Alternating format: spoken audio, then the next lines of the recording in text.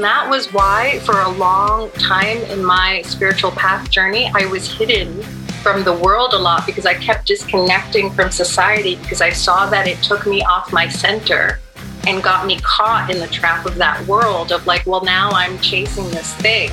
And so I would go back into like my little meditation bubble. I lived at the beach for a couple of years and I would just be like, because I would feel bigger when I was more attuned to the infinite, right? Obviously, than when I was on Facebook. And for me, it's been this dance of how do I maintain, like maybe I'll have a day of silence. Tomorrow I'm going to the beach to that so I can just like attune to nature and myself and my own psyche, and then come back and bring the medicine of my work and play the game in this world that we live in. Welcome to the 1000 Days Sober podcast. My name is Lee Davey. I'm not an alcoholic. I refuse to be anonymous. I am someone that doesn't drink alcohol, and I spend every waking moment helping other people do the same, like right now. Your guest today is Michelle Coutinho. Michelle Coutinho is a healer, songstress, and empowerment coach who helps spiritual men and women attune to a deeper sense of resonance with their voice, presence, and personal power. She is the creator of Vocal Alchemy and Embodiment, a process that rewires the energetic nervous system using the voice as a gateway to the subtle body to create a sense of lightness and expansion that releases stored trauma from the mental and emotional body and heals the psyche on a multi-dimensional level. She guides transformational meditations, co-creates ceremonial spaces that offer deeply connected, heart-centered embodiment practice through mantra, prayer, and sound healing to create a sense of inner peace and true enlightenment. Her transmissions weave together the lineages of shamanism, bhakti yoga, Jewish ancestry, and Native American wisdom. I met Michelle while I was in a couple of coaching containers called Kaboom and The Leap from the mighty brains of Preston Smiles and Zion Kim. And the reason I got Michelle on here actually is because she scares me a little bit. And what I mean by that is she's the complete opposite of who I was when I was growing up.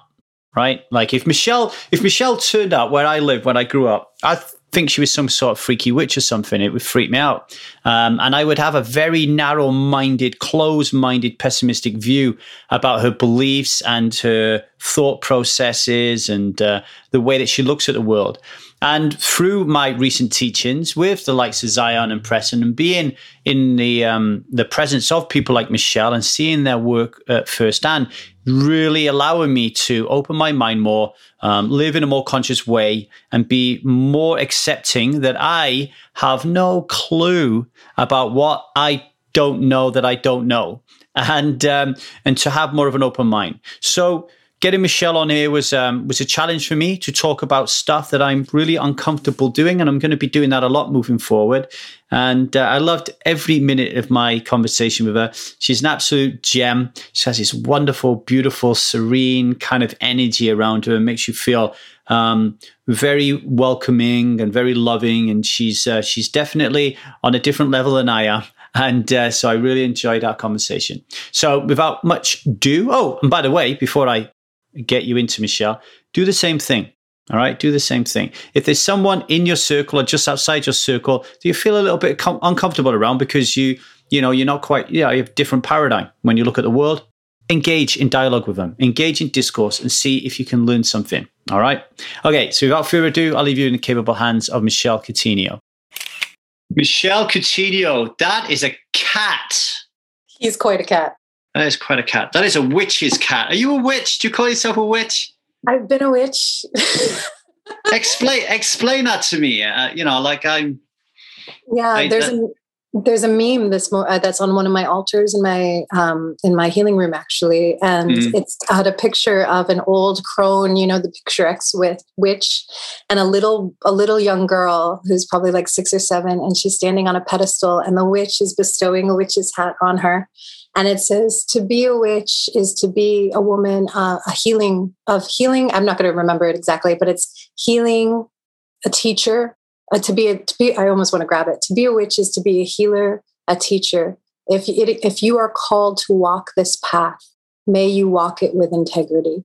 And that is to be a witch is to be a wise woman who is a teacher and a healer and someone who is attuned with the medicine of the earth and the animals and the plants and the wisdom. And there is so much power in that and demonization of that from people who that's threatening to, who are more in the collective consciousness, that because witches are outsiders. So in that space, I am a healing medicine woman who is a practitioner of magic because I do energy healing and sound healing and live a bit outside of society.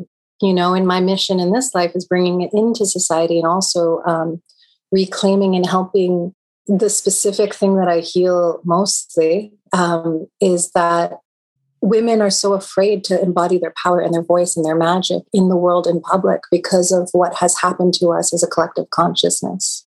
And so they don't want to be coined as a witch. So they play very, very small in society. And so a lot of my claiming the word witch is to reclaim that magic and that power and that potency from what we put in the shadow. We put the dark, we demonize things, but it really just creates a split and perversion, if you will, of those things versus actually honoring their magic and their majesty and their importance. So you're standing up there and saying, hey, it's okay to be a witch. It's more than okay to be a witch. It's super empowering, liberating, life-changing. So many women out there, and something that I kind of have a beef with is like so many women out there. So spirituality is quite trendy now, Yeah. And there are so many people who are like claiming to be really like the glam side, if you will, of like, I'm a witch, I'm a this, I'm a that. Like, again, these are the perversions of our culture of like the commerce culture. Yeah. Taking ownership of things that are sacred for the benefit of exploitation and power, like power over. But like, if you are really like the witches that I work with, like they're terrified of actually owning their power because their power is so big. And having a magic life or being a priestess is not like a road of ease. It's not like rainbows and butterflies. Like you're constantly dying, like shamanic death and ego death. And like letting, like growing is not, transpersonal work is not the easy road. And so when we're fully in service to a path that is like, and I'm not a practicing Wiccan or witchcraft in that way. I'm a priestess. I'm a practitioner of priestess. Yeah. Okay, I got millions of questions to ask you on this. First of all, for the people, hey, look, what's it say in your cup? It's a Year of the Snake. I've gotten this cup in 2015. And I took it on a road trip. Philosophical, intuitive, attentive, organized, intelligent, decisive. This is my mother's A Year of the Snake. Yours Mine says, I live in abundance. I'm a money magnet. I change the world with my money, and I am worthy of positive change in my life. Let's drink to that. Drink to that. Could you describe to people listening who might not be used to these terms, what is the collective consciousness, and when did you unplug yourself from it? I think I was born unplugged from it. So Carl Jung is the one who coined that term, collective unconscious, and it means that there's a wow. Yeah, his psyche is he's unplugged from the matrix himself, and so. I'm probably going to get Jung's definition wrong, but the collective unconscious is basically a conditioned story of reality that we all buy into as a society. And our society is shaped by a paradigm of certain beliefs. And right now, and for the last 6,000 years or so, we've lived in a patriarchal society where the church has been really the governance of how to be in this world and our connection to source. And with the witches specifically, they were like, you have to go through us. You cannot have magic and power on your own, really as a way of oppressing the feminine, the dark, the feminine, the mysterious. And I have a really strong belief that in order to have true feminine empowerment, we must build right relationship and respect the masculine. And I feel like we kind of swung the pole the other way, which needed to happen. Obviously, I wasn't alive in the 70s. My mother was, but I know that was, and also in the 30s when we were voting, and all of those women it was perfect. And there's a little bit overstepping. It's still power over, power under versus like true, like reverent collaboration. And I feel like I'm bringing healing to that for myself and for all of us. Like that's a big part of my mission. that I'm stepping into, which is the repair of the masculine feminine dynamics. Because right now in the collective consciousness of this planet, they're at war with each other and trying to get power over each other. And we all feel it. We feel it we're at war with the masculine and feminine parts of our own bodies. Like, I'm too driven or I'm too loosey-goosey. I don't have time management, like bringing that into integration. And then also in our relationships, like really respecting each other. So important, right? But we don't do it. We play power games because this is what's out there. This is what we're taught. This is what's modeled. Abuse is modeled to us. Talk about power over a little bit. Yeah, oppressive power dynamics is what we are trained into looking like. It looks like a win, right? So it looks like winning when we're getting power over, as opposed to a collaborative energy where what is in good for me, which takes our ego out of the equation. But what's in good for me is truly in service to all of us, is to into the whole. And it looks like surrendering your own attachment to your ego's desires of what accomplishment and achievement looks like, and questioning, why do we want to achieve that thing? Like really in the roots of it. So do I want notoriety and recognition because it'll help me do more service? Or do I want it because like I feel invalid a little and I need some validation? Let's poke this one then, because I'm thinking fine lines. So today is day one of a free Facebook training that I'm doing for 12 days. It's a 12-day container on helping people embody conscious conflict and deepen their connection with themselves and the people that they love. And the door opens today. First video went out today. We run some ads. It did really well. We got a lot of people in. And then nobody comments on the video, right? Okay. And I find myself throughout the day becoming distracted, wanting to check, but also feeling like it's pulling me below the line. Like I'm being dragged from abundance to. Actually, let me rephrase that. I think that ordinarily I come from scarcity. That's like kind of like my groove. Yeah. And I try very hard to get above the line into consciousness and presence. But today, because of this thing, or I'm certainly blaming this thing, I'm finding it more difficult to get above the line, right? With me so far? I am. I'm hearing vulnerability. Like putting yourself out there is vulnerable, no matter what it was. I mean, we can look at it in more of a commerce relationship, and I'm happy to go there. But go ahead. I'll explain like what's coming up for me in these fine lines. Yeah. So when I think about, what's going on for me right now, and this is really important because back when I was drinking, something like this would lead me to go drink, right? So that's why I'm talking about these type of things.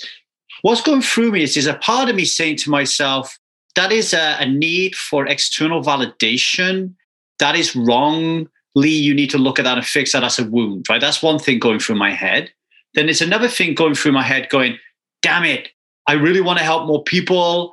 Why isn't anybody commenting on the video? If they do, I can help them. There's that.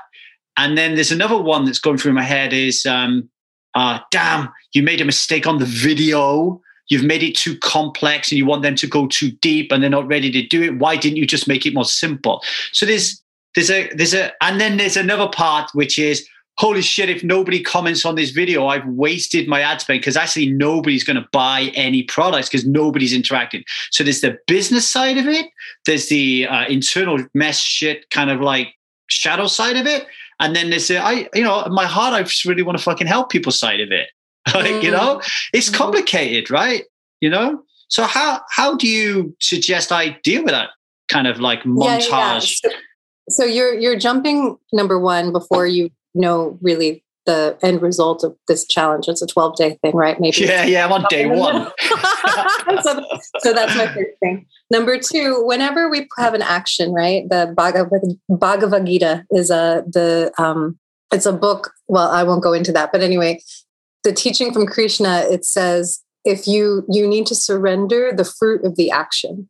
So let go of the attachment to the outcome, because when we are in divine true alignment, when we are taking spiritually aligned action, whatever was your impetus, maybe to make money, and maybe sometimes we find out through testing if what our original intention versus I've totally put out workshops and like it's been a no. And the frequency behind it for myself, it wasn't in alignment, and that's okay. Right. Because it's like tweak, test, polish, as we've been taught. Right. So we have to figure that out. But when we are truly in service, we are doing the action without attachment to the result of the action, because we know the art that we're putting out into the world, whatever the action is, the act itself is doing.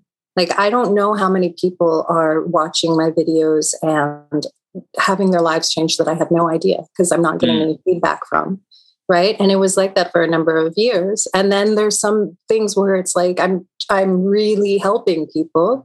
And then sometimes I feel I receive input from that, but it's always the things that I'm the least attached to that get the most amount of feedback, I find. Interesting. Okay. Well, I've been thinking about that, leading up to coming. I had a meditation before I came on here to talk to you, trying to connect to you, Michelle, through the ethereal. But this thing kept coming up to me, and I'm just like, this is what I said to myself. I was like, Lee, just let it go, man. The video is top quality. Someone is going to learn from it. Let it go, and then we will test, tweak, polish, and we'll keep on going until we get to a position where we can really help a lot of people. It's just a matter of time. Detach yourself from it. What I'm curious though is, as somebody who always talks with such pride that I'm not a part of the collective consciousness, that way of thinking is a part of the collective consciousness. There's some part of my spirit that seems to be attached to it that I just don't really seem to be able to unplug from. It's never going to go away. All right. So I just got to learn to be at peace with it. No, okay. So Ram Dass has this quote where he said, do you know who Ram Dass is by any chance? Yeah. Okay. So obviously he's spent time in the caves of the Himalayas. I mean, like, he had an actual literal guru, right? He got the real direct source, but he said no matter how much meditation he did, none of his neuroses ever went away. Okay. And there are things, so in using him as an example, like Western culture, like, is in us. And so you're talking about capitalism, wanting our businesses to do well, like the fact that we even have law of attraction and scarcity and abundance in our vocabulary. Like, there are people in this world that don't think like that. They're closer to the earth. So these are the things that are in the collective conscious of America, of our Western society.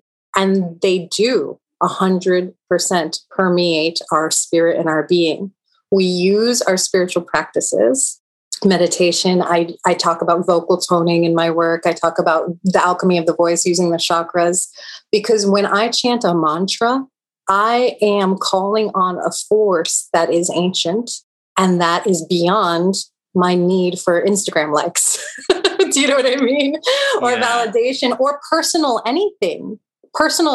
There's no person. There's no need for achievement here when I'm attuned to the oneness of all that is. And that was why for a long time in my spiritual path journey, I was hidden from the world a lot, because I kept disconnecting from society, because I saw that it took me off my center and got me caught in the trap of that world of like, well, now I'm chasing this thing. And so I would go back into like my little meditation bubble. I lived at the beach for a couple of years, and I would just be like, because I would feel bigger when I was more attuned to the infinite, right? Obviously, than when I was on Facebook. And for me, it's been this dance of how do I maintain, like, maybe I'll have a day of silence tomorrow. I'm going to the beach to that, so I can just like attune to nature and myself and my own psyche, and then come back and bring the medicine of my work and play the game in this world that we live in. So interesting you said that. The concept of me going away and being in silence for the day is terrifying, because I don't know if I could be silent for a day. And two, I would tell myself and convince myself I don't have time to do it because I have so much stuff to do. But I'm thinking about you saying that, and I'm thinking about instant gratification, short-term thinking, short-term lens versus long-term lens. What you just said then sprung me straight into long-term thinking. It's like, think about the long-term game.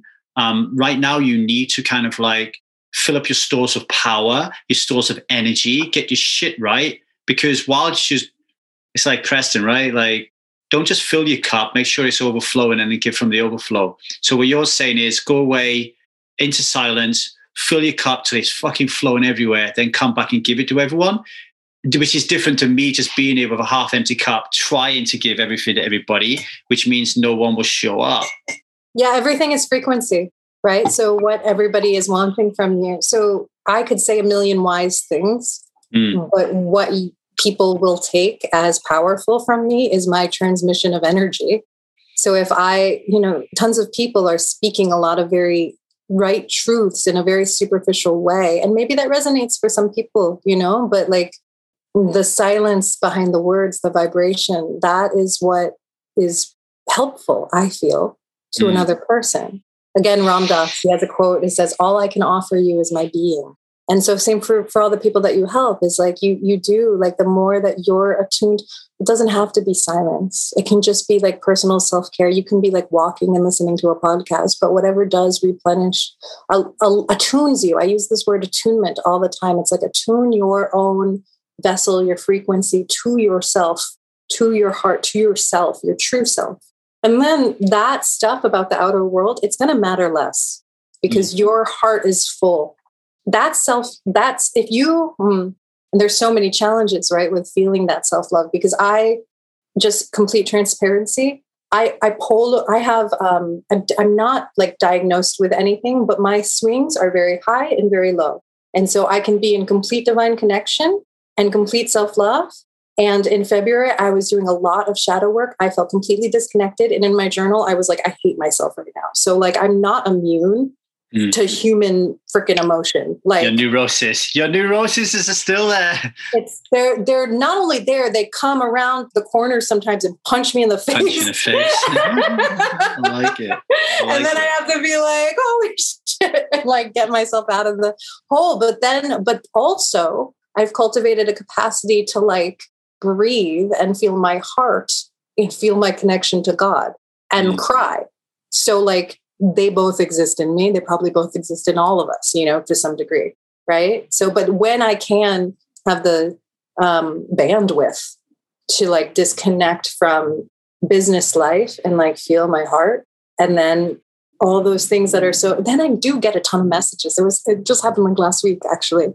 I was like, I'm getting like so much feedback right now. And I really don't care. And that's funny. Because there's all these other times where I'm like really needing it and it doesn't come. There always seems to be need at the moment anyway. I've created this story that there always needs to be a spark. So I swing from like I said to you, I think my natural tendency is to come from scarcity. I have to try really hard to be everything that I want to be. What gets me there? If I just have an interaction with just one person, all of a sudden, take this new Facebook group, for example. At some point, someone is going to be like, "Hey, I'm Michelle from so and so," right? And all of a sudden, I light up. So I need to find more consistency in lighting myself up. I think that's my journey. Self-care, yeah. And also ask questions to these people, And build a relationship. Like I would love to ask you, like you said, I come from scarcity. You've said that a couple of times. Like, do you want to talk about that? Like, what is that for you that you're like, just because you mentioned it twice? Well, I think from what I've learned and what I've read and my own personal experience, there's two elements of it. There's a story and then there's the biology, right? So, I was reading, I actually read his book a long time ago. So Emotional Intelligence by Daniel Goleman.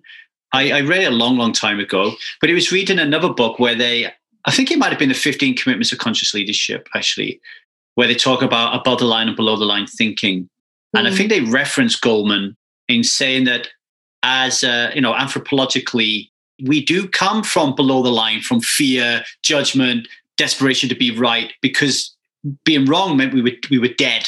So there's that biological aspect of it, but then there's also the story element of it that says that I think back through my life, and I can see and I can feel, and my feedback confirms that I have a deep groove when it comes to pessimism, cynicism, misery, sarcasm. So my work is always like getting like my first instinct is to feel low or to feel down or to feel suspicious.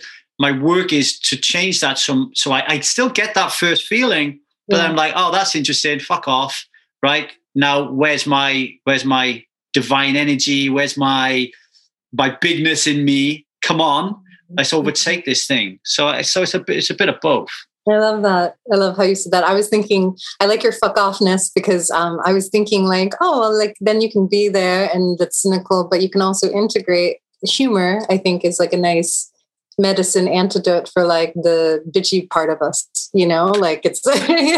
Yeah, I do love that part of myself. Like before I did my meditation, before I spoke to you, I did an hour and a half where I led our group meeting. So my community Strive, we have a meeting every Friday at 12, and I did 90 minutes. And I was asked the question, when did I develop the confidence to go to people who could provide me with value and just straight out build relationships with them? Like almost in a almost like in a mechanistic way. Like, there's Michelle. I really like her vibe. I like her energy. I think she can help me in my life grow, whether that be in business, life, whatever. I'm going to befriend her. So almost like, like we used to when we were young, and we were friends. We think it just happens. That there's this magical chemistry. It just happens. Well, now I'm 46. I think I'm 46. Now I'm 46. I don't want it to just happen. Like I want to seek out people who I think can provide me with value and be friends with them. That doesn't mean I'm going to be disingenuous. So if I put myself out to befriend you, and then I'm like, oh, I really don't like Michelle's energy, I'm not going to continue to be my friend just because you've got great connections. I don't like your energy, right?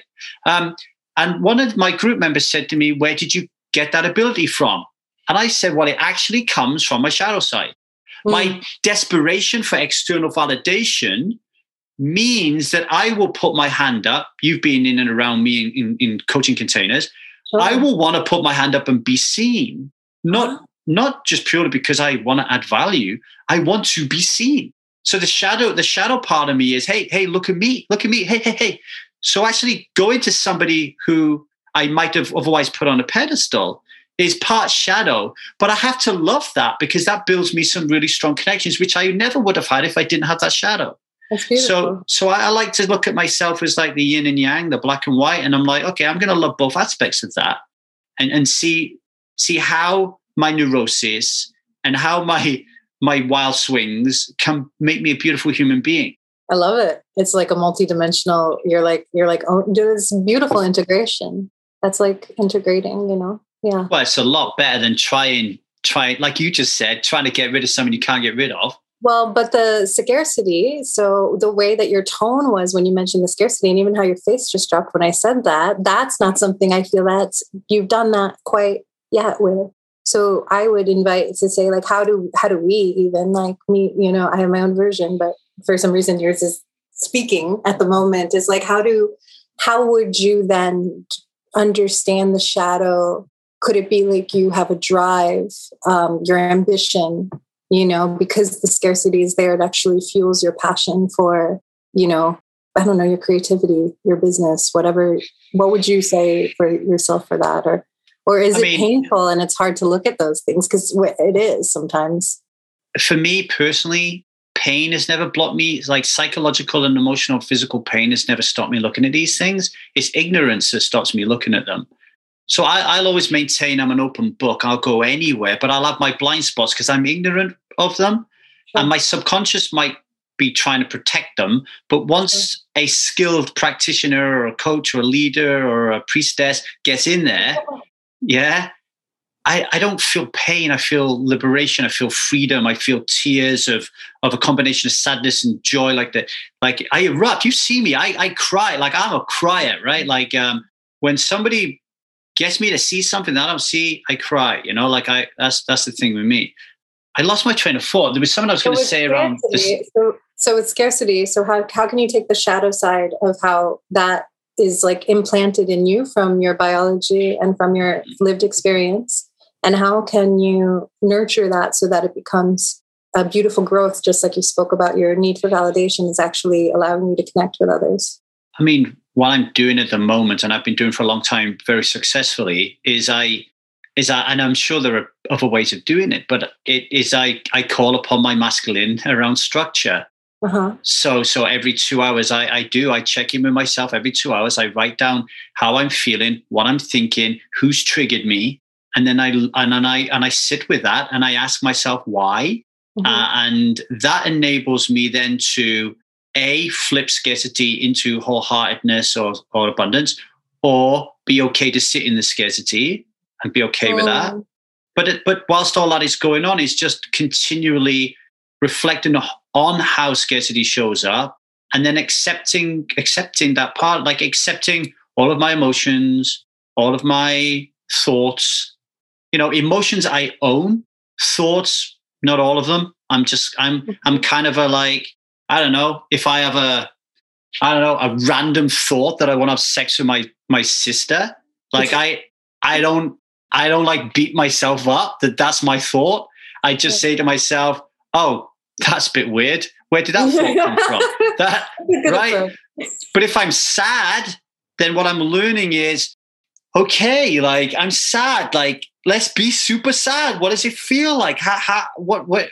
And you know what? Like a lot of times when I say to myself, how do I feel? Where is it? Where's the sad? It fucking disappears. Mm-hmm, mm-hmm, it's almost like when I'm looking, like where did that thought come from? I don't fucking know. Where's this emotion? But I can own emotions and feelings, not so much thoughts. I think I hope I'm making sense. So yeah, it's structure. I need structure. I can't just say to myself, I'm going to meditate and I'm just going to naturally flip. Okay. Although the structure might lead me there in the future, maybe. Can I link two things that I speak to what I saw in your field, in your energy field? I want to link two things for you. So a masculine, especially a masculine identified male being, as you are, I would say. And it's beautiful that you have your emotional capacity and bandwidth and all of those things. Facing death is a huge part of, it's always like you're at battle, at war with death. I feel like, and you're also a provider. And I know about you that you have a family. And I think this I think this conversation of scarcity is a pressure for you that is really like death. Like it's almost like, because it's nothingness, right? Like to have nothing, to have no resources, to tap out. It would be like you dying in your role of being a provider and the pressure that you feel for providing for your family. So that's why it's a constant thing. It's like chasing you down, like death chases a man down. So it's like this thing that you're always at war with. You're always facing it. You're always fighting it. And so you're battling it off somehow. It's like your warrior opponent is scarcity in some way. That's what I saw in your when you first started talking to me, I wrote some things down on my notepad here. I wrote collective consciousness, power over, why do we oppress women? And I wrote ego death. Ego death. So when you're saying I'm dying, what I link to is I'm terrified, and it's also my goal to kill my ego. That is a constant battle I'm in, and a battle that my resistance does a very good job at making me forget that I'm in that battle. What do I mean by that is, yesterday I went downstairs and I said to Liza, would you like me to make you a cup of tea? It's a bid for connection. And Liza said, for fuck's sake, I can't even get through a fucking video without someone interrupting me. Oh no. My immediate response that was in my head was a desire to shame her over what she said, to make me feel better and to give me power over her. That's what came up, right? I didn't want to say that though. I then had a battle with myself saying, no, she's obviously really stressed out right now. Be there for her. Hold her space. Ask her if there's anything wrong. But I really didn't want to do that. My ego didn't want to do it. I want to kill this thing. I don't want to be thinking like that. But there is some self-protection mechanism in there that is saying, no, Lee, you fucking get rid of me. You cut me out and you're going to fucking stop breathing. It's like It's like there was this X-Men TV show. I can't remember what it was called now. It was such a great metaphor. This X-Man who had psychic powers, he had this entity trapped in his mind that wouldn't allow him to be himself. But if he got rid of him, he would die. It's that's what I'm thinking of right now, you know? It's like the ghost in the machine or something like that. It's like the little being that lives inside the it's how do I guess my journey is like, do you show that? I have a question coming through. Do you have do you show that you're hurt when that happens? Do you show like how? Well, I do for my anger. Yeah. Okay. That wouldn't be. No. That would be no. No.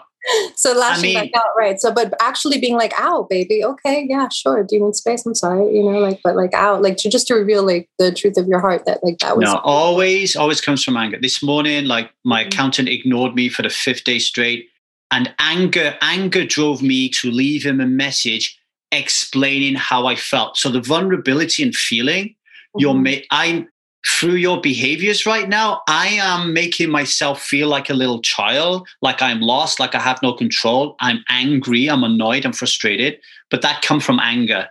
Like you're speaking about it on like from an intellectual space. Yes. You're like saying like, this is, I am angry and these are the things that's healthy. I need to give this person feedback on how I feel, because if I give this person feedback on how I feel, that might tap into his feelings and he may change his behavior. Beautiful. We interrupt this discussion between Michelle and Lee to bring you an important newsflash. The Stride Method for Addictions is a 6-month powerhouse of an experience that helps you learn how to stop drinking and live a kick-ass life. If you're interested in joining the latest group, and we've got one open right now, then email us at 1kdaysober@gmail.com. Now back to Michelle and Lee. So that's not wrong. I mean, that's beautiful. You're not like yelling at them and lashing out. You're like, no. It was a calm message because I knew if I shouted at him, then he's not going to hear me. Okay, so that's good. And so then, you know, I don't know if you want to do this with your accountant so much, but like to say like, I'm hurt at you, but you could. But with your wife, definitely, not to give you marital advice, but you in relationship, I am learning that revealing the truth of your heart is simultaneously the hardest thing to do, because we want to be defensive or we want to be like, fuck you, and like take it back, like just like you were saying. But like, it's actually, you will know the truth of your partner with how they respond when you authentically let them know that was painful. I do that well. Okay. Yeah. Beautiful. You usually, I do it better post rupture. Yeah. But it's unusual for one to get by me, and I haven't dealt with it. I'm not afraid of expressing how I feel. That wasn't always the case, though. I did a 3-hour podcast with David Burns and Jill Levitt, the Feeling Good podcast. Like, David Burns is awesome, and they found a weakness in me that I was not very good at expressing how I felt. Like they said that. Yeah. They kept pushing me and asking me, and I just kept screwing up what just seemed to be really simple thing for me to say, and I couldn't do it. But now, yeah, I think in my evolution of where I am today, I feel super comfortable with that. But I am still hyper aware that there is this monster there, but it's losing its power. Like it. Exactly. The more woke I become, the more time I spend above the line, the more present I am, the more I hang around with people like you, the more I seek out new mentors to keep me growing.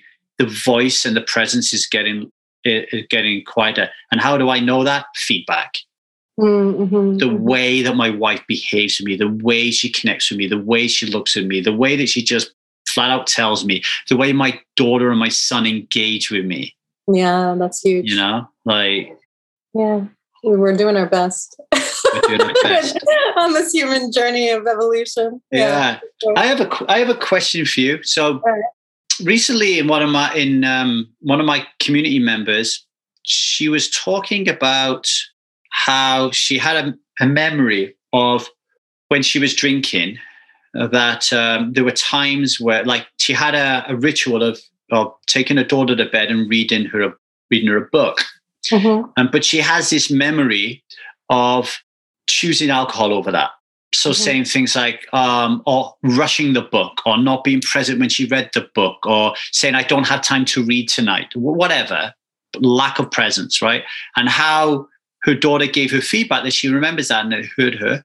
And then as this beautiful woman was sharing this with the group, so many more people came up with their stories around how they also put alcohol ahead of their children. And then the question became like, you know, like, I'm just curious in your input on this. Is like memory for first and foremost. Like, how true are these things, and like, where does confirmation bias play a role, and how do we kind of like, how do we create? Are we creating this shit, or did this shit really have the impact we think it did? And then the most important thing, I guess, is how do we just get through it? How do we just say, like for me, where I am right now, I can say to myself, yes, I did that. I'm willing to let that go. I'm willing to let that go. Now, that seems really straightforward. That's where I am right now. I'm willing to let it go. What about someone who keeps holding on to it? He's not willing to let it go. Yeah, my mom talks about that with things with her. I mean, you're talking about childhood trauma, right? Like just things that we do as parents or we receive as children, and it's kind of, it feels endless. There's an endless cycle of handed down trauma. In astrology, and I've heard this before, our childhood trauma mirrors our past life trauma. And I see this with my clients. And so we actually incarnate into, if you believe in past lives, of course, for those listening, but we incarnate into a family that's going to mirror back certain like needs not getting met that is similar traumas, because we're on a karmic cycle of healing. So some of it is kind of not in our hands, right? In the sense of like it's fate, let's say. Or, you know, it's fate that we get certain wounds, because then we are, our path, our journey is actually to heal those things. So that's kind of the predestiny part of that. And then there's the very real, I love that you just said that you're like able to forgive yourself. I mentioned my mom because my mom mentions things to me about like really random things that didn't actually faze me, that actually upset her, that she still has a guilty conscience for.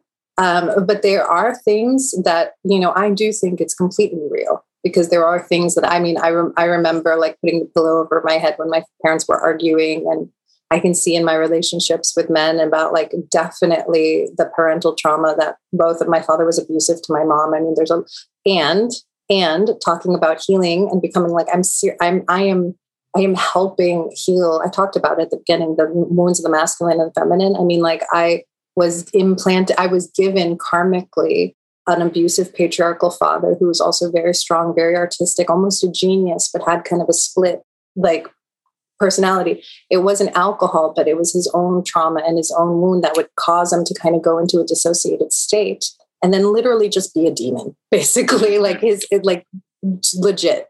And yeah, that definitely impacted my own ability to trust the masculine and my ability to have confidence in myself, which is why I now teach vocal empowerment. My ability to understand the feminine by seeing like my mother and how all of her relationships, she's had very toxic relationships, and really, but now I'm on this journey of understanding a different paradigm of masculine and feminine relating that actually doesn't quite exist on this world in the broad scope. And I'm an embodiment of it. Like I carry myself in a way, like I remember the first time that you reached out to me, and obviously you in a public space, you're quite brash, you know, and you kind of throw your energy around, a little cocky, right? And then the first time that you addressed me, you wrote it like a letter. And I thought that was so, I was so like, that is the thank you. Like I was so like, that was so respectful. And I felt that you felt who I was and you came to me with that respect. And that's from years of inner work on my part and also your part, that when we met, you came to me with dignity.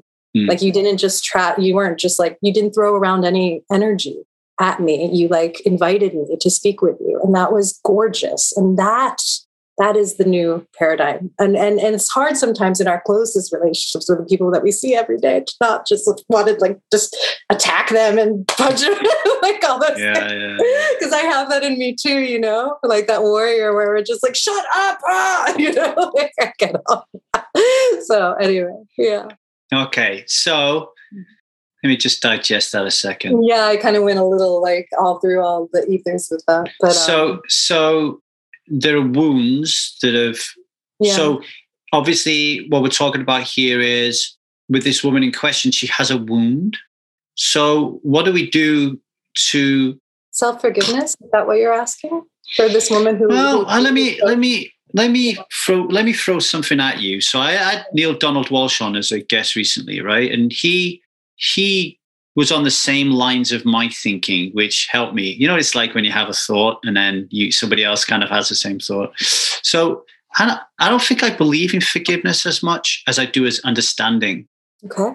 So the advice or the invite that I gave to this beautiful member of my community was, could we create an understanding of why we did what we did and be okay with that understanding? And if we're okay with that understanding, then what is there to forgive?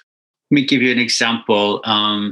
When I was drinking, my son never wet the bed until one day he did, when me and his mum were so drunk that we were not able to attend to him when he was crying, right? Now, I could, if I want, turn that into a big, massive shame ball and just abuse myself on and on and on and on and on. Or I can say to myself, well, can you understand why that happened? And I'm like, yeah, I was a complete and utter jerk trapped in this collective consciousness who felt and thought that it was perfectly acceptable to drink as much as I was drinking whilst my son was upstairs sleeping. I thought it was perfectly acceptable to try to fry eggs when I'm in a semi-state of blackout with a young toddler upstairs. Do I believe that is right and correct behavior? No. But can I understand why I was in that spot? Yeah. So do I need to forgive myself? No, I get it. I understand why I did it. And that's enough for me. You have massive self-acceptance. You should teach. Yeah, this is the thing. Why can't this be enough for everybody else? Is it a payoff? No, we don't. I think that one of my growths in this lifetime is self-acceptance. I think that one of the shadow sides of spirituality is a religious dogma of needing to constantly have an exalted way of being. So if I didn't hold myself with the highest vibrational, slipping into humanity basically is not allowed. When you have a priestess lineage, lifetime after lifetime, shamanic, whatever it is, like you are meant to, or you hold a certain frequency. And if you succumb to lust, if you indulge anything, then you're training basically in some way. You've let fall. So it's like a warrior falling from grace or falling out of alignment. That's one way of living in the world. And there's another way of being a human being and recognizing exactly what you said. You're like, I don't have expectations that are otherworldly for myself. I see where I was and I have deep self-acceptance. And there is a spectrum of whatever the person, their paradigm, their worldview, or their expectations of themselves, or their parents' expectations of who they are meant to be in this world, or who they feel like they are in this world, and then shaming themselves for not meeting their own expectations. For me personally, that's a huge thing that I am constantly. I mean, I was just overwhelmed with it like a few weeks ago. Like in February, I did a lot of shadow work where I was like, I should have been, I have to make a choice. And it should have already, I should have already chosen, like I can't, me getting in my head and disconnecting from my center and then shaming myself for the fact that I do that. And I've done it. And I see that pattern all the time. Like, so deep self-acceptance. I have noticed, I don't know if it's true. I don't know if the sentence is true, but I know men who are more accepting of themselves than I know women who are. I see it modeled to me by other men more that often.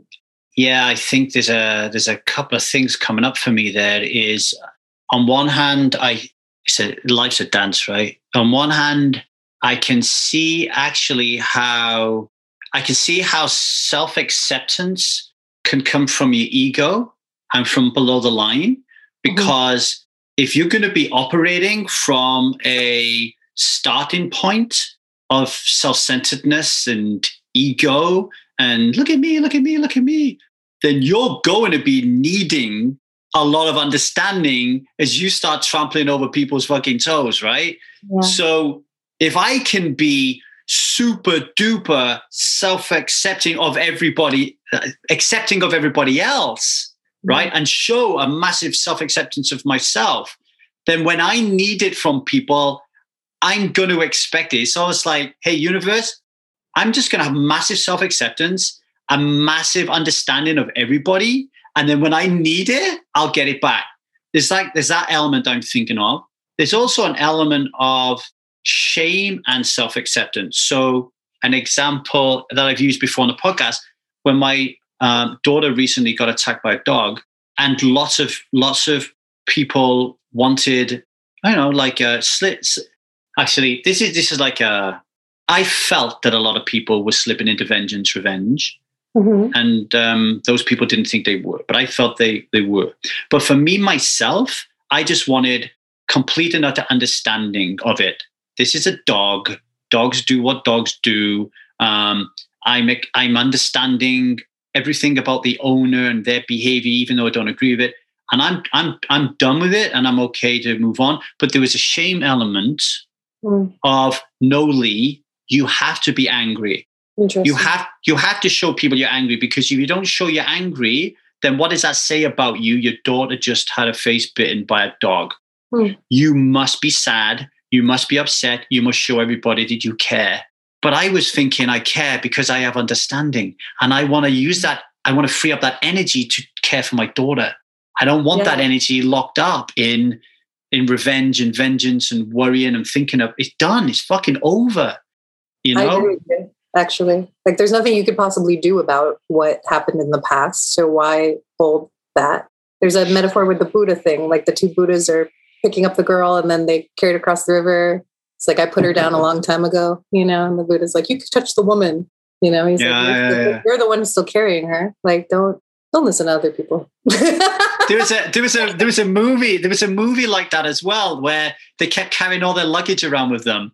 What was that movie? I didn't see it, but that's beautiful. But yeah, it's the same thing. All throughout the movie, they had all this luggage. Everywhere they went, they had all this luggage. Yeah, you can't live like that. And it reminded me of my mom when I got divorced, like 10 years ago now. She said to me, Lee, you're fucked. Like, you're always going to be a guy with baggage. Oh. And I always remember the movie. You know, I was like, oh yeah, that she thinks I'm that guy. Well, we are. Yeah. We all are. The baggage in my work, I teach the baggage. The wounds can be wisdom. The medicine, there is a gift. The baggage that we have, it sucks, and there's something in it. Like we just spoke about, like the lineage and the karma. Like there's a medicine there usually. Like the alcohol for you. Like now you transmuted that into something where you're creating containers for others who have that same affliction. Right? Yeah. That energy that energy used to be used in the chaos, which is alcoholism, that life, you know, like it's not even alcoholism. Like that energy was caught up in a collective consciousness. It wasn't mine. It's like I didn't own it. It's like I had to borrow parts of it from a collective consciousness. And then when I could rip 90% of my soul away from it, then all of a sudden I've got more energy and I'm able to create, I'm able to inspire, I'm able to do these different things. But you would have never been able to do this work had you not been impregnated by the wound of it. Had you not like felt it viscerally been there? No. That's like the wounded healer. It's like the journey for a lot of beings in this world right now, or in the circles that we run in, where it's like, this is, you know, we have these wounds and then they become our medicine for the collective. Yeah. This morning, I have a relationship course called Connection. And this morning I was doing a piece for it, an assignment on it, on Catabasis from Iron John. And, you know, I was saying in the video that I was doing, you know, how amazing is it when we develop the awareness to look around and see that we're fucking wallowing in shit.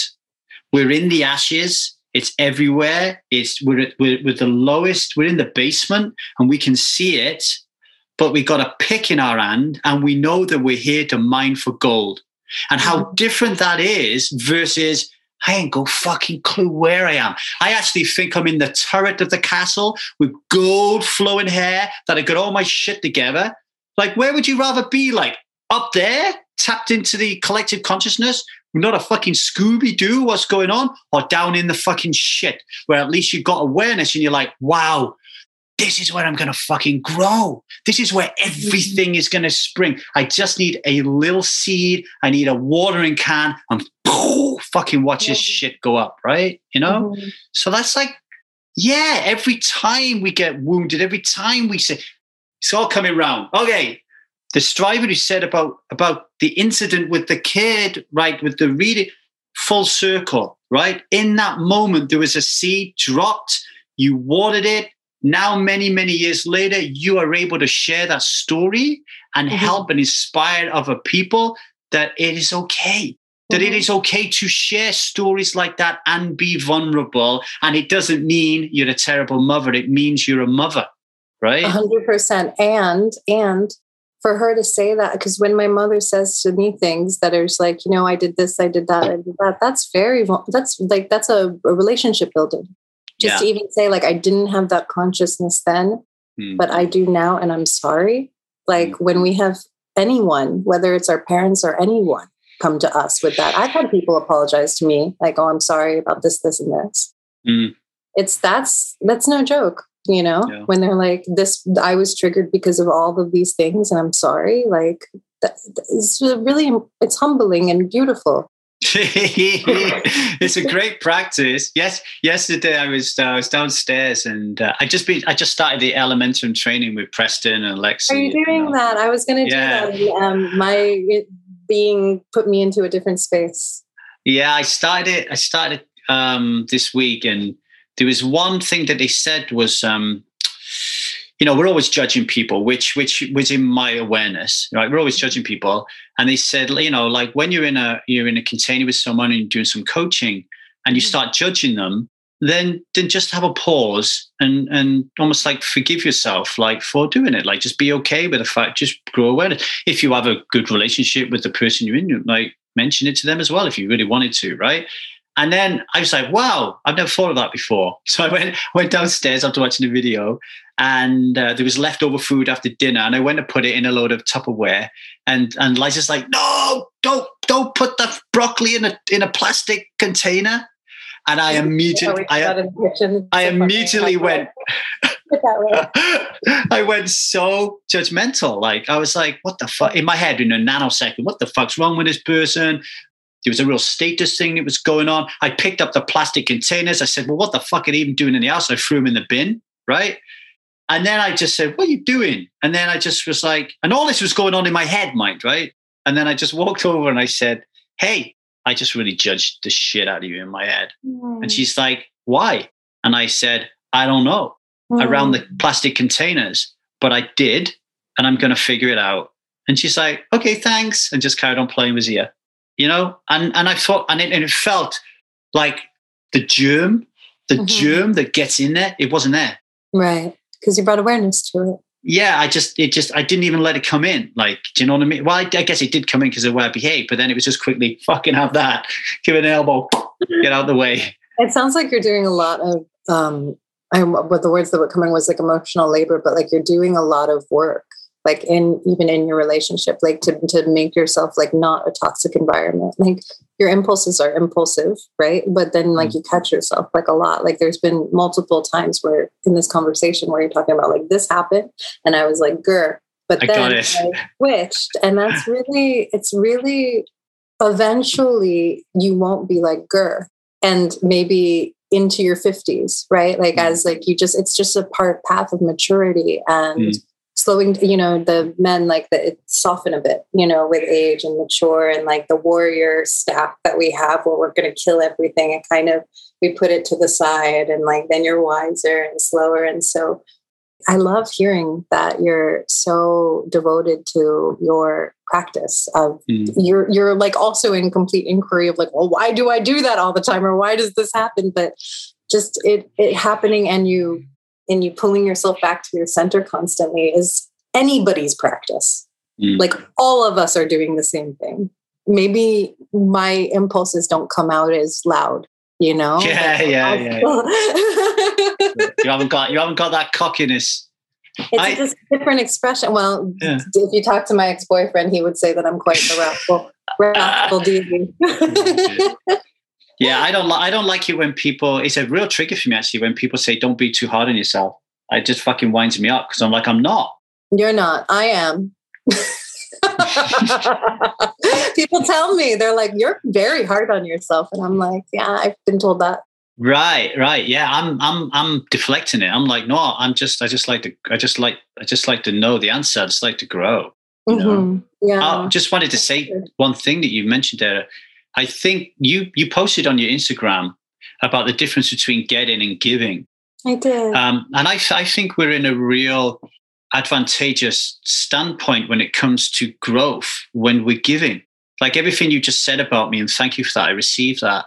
It's because I decided to use the power that was being used for drinking and chaos into helping other people. And the more you help other people, the wiser you become and the more experienced you become. And the more you have to step up. How can I lead people if I'm not growing?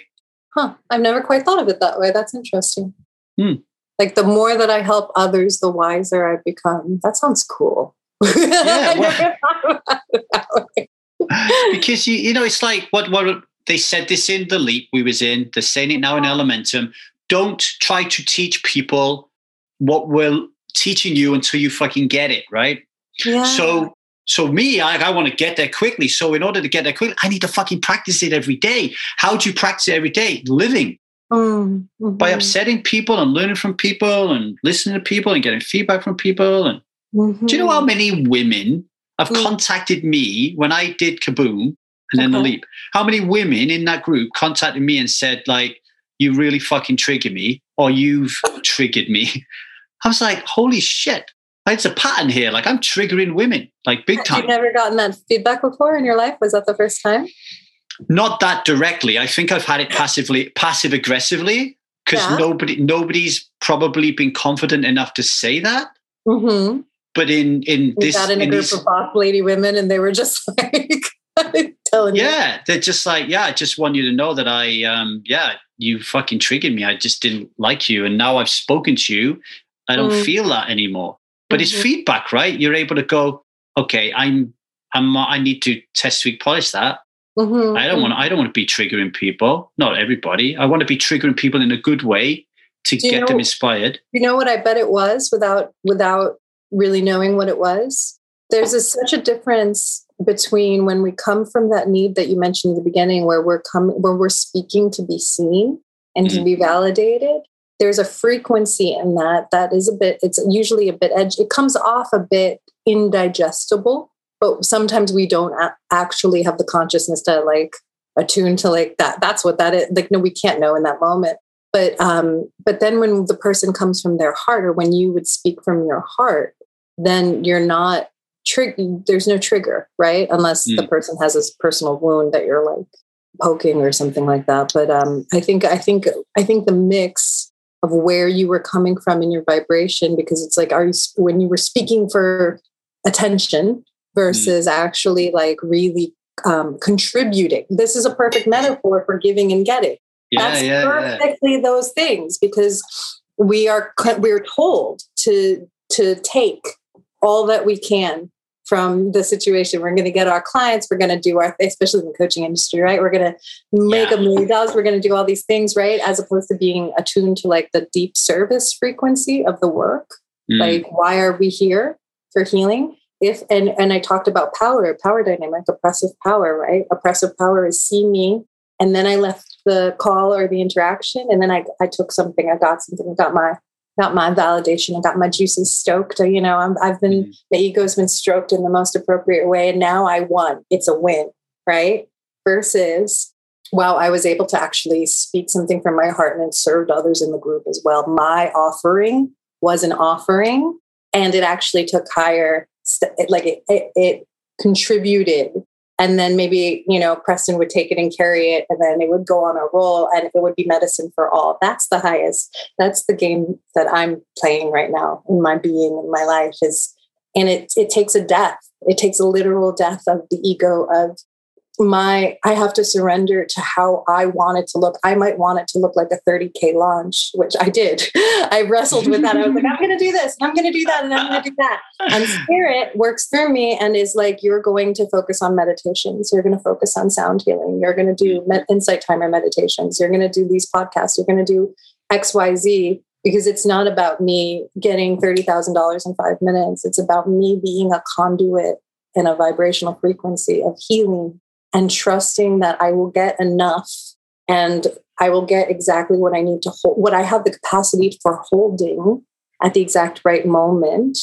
And the more that I attune myself to become an instrument and a channel of healing, the more one-on-one clients I will have, and my business will grow organically and maybe slower than my ego's timeline desires. Yeah. But it's in alignment with being a gift.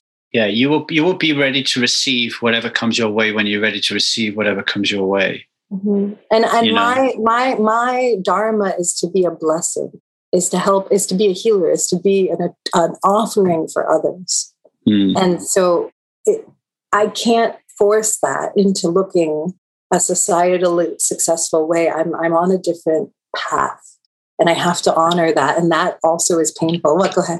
I was going to say that I just wanted to acknowledge how brave and courageous that is. You remind me of part of the teaching that we do in my Stride Method for Addiction is this concept called resignation, which was first introduced to me by an evolutionary biologist called Jeremy Griffith. And he says that, there's this period where we're going from childhood to adolescence to teenage years, where we're kind of still rooted into Mother Earth, like the universe, that frequency. We haven't been tarnished yet by the collective consciousness, as it hasn't got us hold of us. And then at some point, we feel this intense pull towards it. Mm-hmm. Like, I need a drink too early. I need to fuck too early. I need to take drugs too early.